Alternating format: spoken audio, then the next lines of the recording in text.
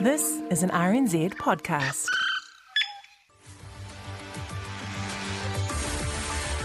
Kia ora, good afternoon. Welcome to the show. Well, that is just brilliant and welcome news. I don't know if you feel the same as me, but I'm very stoked to hear that. Finally, the Trans-Tasman bubble will be happening. It will be kicking off on the 19th of April, which of course is no surprise to anybody, given that the airlines have been selling tickets from around about there for the last month or so. We have been hearing for the last month that that is the date. That was News Talk ZB's Drive host Heather Duplessis-Allen shortly after the Prime Minister announced quarantine-free travel to Australia would begin in 2 weeks. And like others in the media, she reckoned that she knew what she called New Zealand's worst-kept secret in advance anyway. The AM show that morning was reporting that Air New Zealand was selling flights from the 19th of April already. And across the ditch, the front page lead in the national daily The Australian had that date, or even the 12th of April, as a possibility as well. And while Heather Duplessis-Allen was stoked at that outcome on Tuesday, she wasn't as stoked up as her ZB colleague Chelsea Daniels, a reporter originally from Adelaide. How excited are you? Oh, I'm so excited. Are you? It's been such a long time coming. And with family still in Australia, you can understand why it was emotional for them. Since I've been away, my nana, like within the last year, my nana has been diagnosed with dementia. So I already know from phone calls and FaceTimes and things like that I'm not going home, It's all right, to the woman I left. So I think that is the most important thing at the moment. Yeah, to see your nana. Yeah. Oh, I know the feeling. Oh, you've made me teary. Sorry. It's okay. I promised I wouldn't do it. It's okay. I know, it's hard. But with emotions running so high, it was a risky call to put a call in to Chelsea's mum live on the air later without telling her. You talk to your mum, okay? Yeah. Hello? Hey, Mum. Oh, my God, it's you. I'm thinking, private number, who the is this? I didn't know to answer it. Well, Mum, you're on the radio. I beg your pardon? Oh, you're on the radio, Mum. You're joking me. Yeah. Please tell me you're joking No, me. I'm not joking, babe, but that's okay.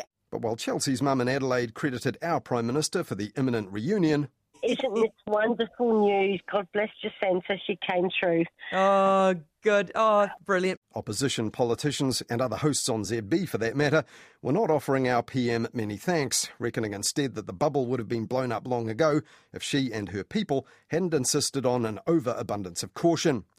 But not everybody wanted to get together with people that they'd missed overseas. This guy in Queenstown, for example, told Newshub he wanted to get away from people here. I had been stuck in this prison of 5 million. But from the Prime Minister down, New Zealand Inc. was using the prison of 5 million, as that bloke put it, as a selling point. The vibes coming from the tourism and hospitality businesses, never backward in coming forward about their plight with the borders closed, were channelled like this on Newshub at 6 last Tuesday. Towns and businesses that depend on international tourists say today's announcement will save thousands of jobs. While many acknowledge the bubble may not be the silver bullet, they also point out Aussies spend twice as much as Kiwis. And leaving aside that bullets are usually fatal to bubbles, in a metaphor as mixed up as that, Heather Duplessis-Allen said on ZB it was actually a bigger deal than just a travel bubble. Being able to travel across the Tasman, which of course is significant in and of itself. But the significance here really is that this is a new chapter that we are walking into as a country. This is now putting behind Fortress New Zealand, taking a little bit more risk and being part of the next part of the pandemic, which is opening up again and getting back into it. I think a lot of people will be reasonably afraid of that. But how much confidence we should have in the bullish predictions of an immediate flood of free-spending Australians boosting the coffers of our businesses, Heather Duplessis-Allen reckoned was an open question. Shortly after, her Australian correspondent, Murray Olds, told Heather Duplessis-Allen this. A lot of older people are saying perhaps not. I don't want to go anywhere because I feel safe in Australia. And I don't want to go anywhere where I might be compromised in terms of my health. But look, a lot of young people are saying, gee, just get us out of here. We want to go somewhere. And Newshub's Australian reporter Emma Cropper found similar reticence over there. But a lot of the Australians I've been talking to over here, most of them were just wanting to be going over to reunite rather than looking at holidays because they are still quite nervous. But there was no such reticence in reporting Tourism New Zealand's estimated benefits of $1 billion a year once Australian tourists can come.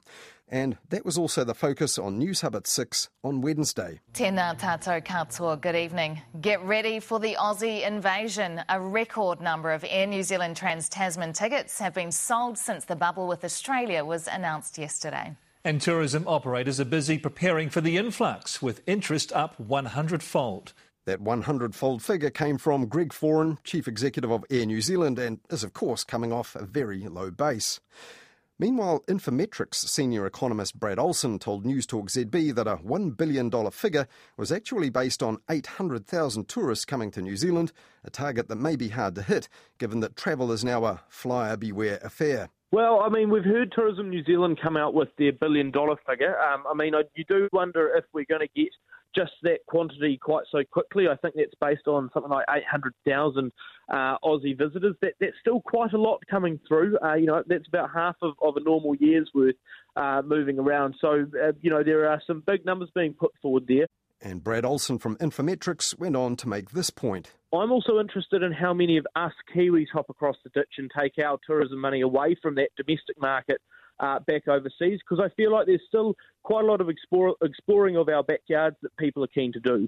Another economist, John Caron, also noted that the economic benefits might be dented by local consumers here diverting their spending to holidays in Australia, while another economist, Benji Patterson, said the bubble's effects were likely to be uneven in New Zealand. He estimated broadly that if there were 60% of pre-COVID levels of patronage, the net gains for major centres would be close to $225 million compared to last year, and that's a figure not seized on by the bubble-happy media. On News Hub at 6 on Wednesday, Tom McRae was reporting from a near-deserted Auckland International Airport and talking up the numbers of New Zealanders who might be taking their dollars out of this country. It's pretty quiet here at Auckland Airport. In 12 days' time, this is going to be a hive of activity. To give you an idea of just how much interest there has been on this side of the Tasman, the Department of Internal Affairs have released some numbers around passports. 400,000 of them have expired in the past year. Since the bubble was announced yesterday afternoon, they have seen a massive spike in people looking to renew their passport. And where there's pent-up demand, there's big money spent up on advertising, and the promotional push is coming from the very top. New Zealand has sent in its #1 travel agent to sell the great Kiwi holiday across the Tasman. And live from the Beehive, Prime Minister Jacinda Ardern joins me now. Prime Minister, good morning to you. Ardern beginning her $1 billion sales pitch to Australians. And there's that $1 billion figure again. News Hub's Emma Cropper reported significant sums were also being spent on advertising this place on the other side of the upcoming bubble, and that we should get ready from an ad blitz from there to here as well. But at times, Tourism Inc. has also been advertising to us already, even if we didn't know it. For example, at 8:30 on the night that the Trans-Tasman bubble was announced, TV1 viewers would have seen episode 8 of Lap of Luxury, an hour-long show taking viewers inside what the show calls the country's most indulgent accommodation experiences.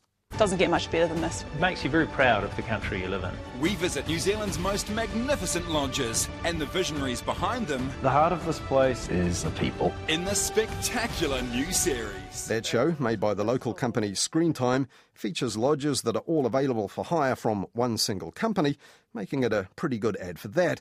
And the credits for the show acknowledge the assistance of both Tourism New Zealand and Tourism Australia. But while it's pretty clear that Lap of Luxury isn't any kind of documentary, not so How We Work, which you'll find in TVNZ On Demand's documentary and factual section.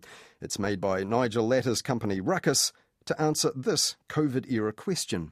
How does work when we're online? Are there good things that can only happen when we're all gathered together in the same place? I'm going to look at the science to see what differences there are between working online and working together in person. Now, in that show, Nigel Latter gets innovative Kiwi business people to collaborate on a project online, and sometimes in ways that baffled them. No. I wasn't sure what the point of it was, but it's Nigel Latter. He has his reasons for everything, doesn't he? And the real reason for this show was to show that business is much better done face-to-face, which means travelling the country more. Greater connection, engagement, productivity and creativity are only possible when we get together in person. Yet the only hint from Nigel Latter that Tourism New Zealand was picking up the tab for all this came right at the very end of the credits.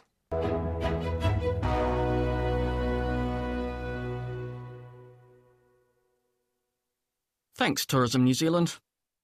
The travel bubble announced last Tuesday was also the major talking point when News Talk ZB's Mike Hosking squared up to the Prime Minister the following morning for their first encounter on his breakfast show since the PM pulled out of their regular weekly on-air chat. And afterwards, Mike Hosking didn't seem sure how it had turned out last Wednesday. Appreciate your time. Jacinda Ardern, the Prime Minister. How do you reckon that went?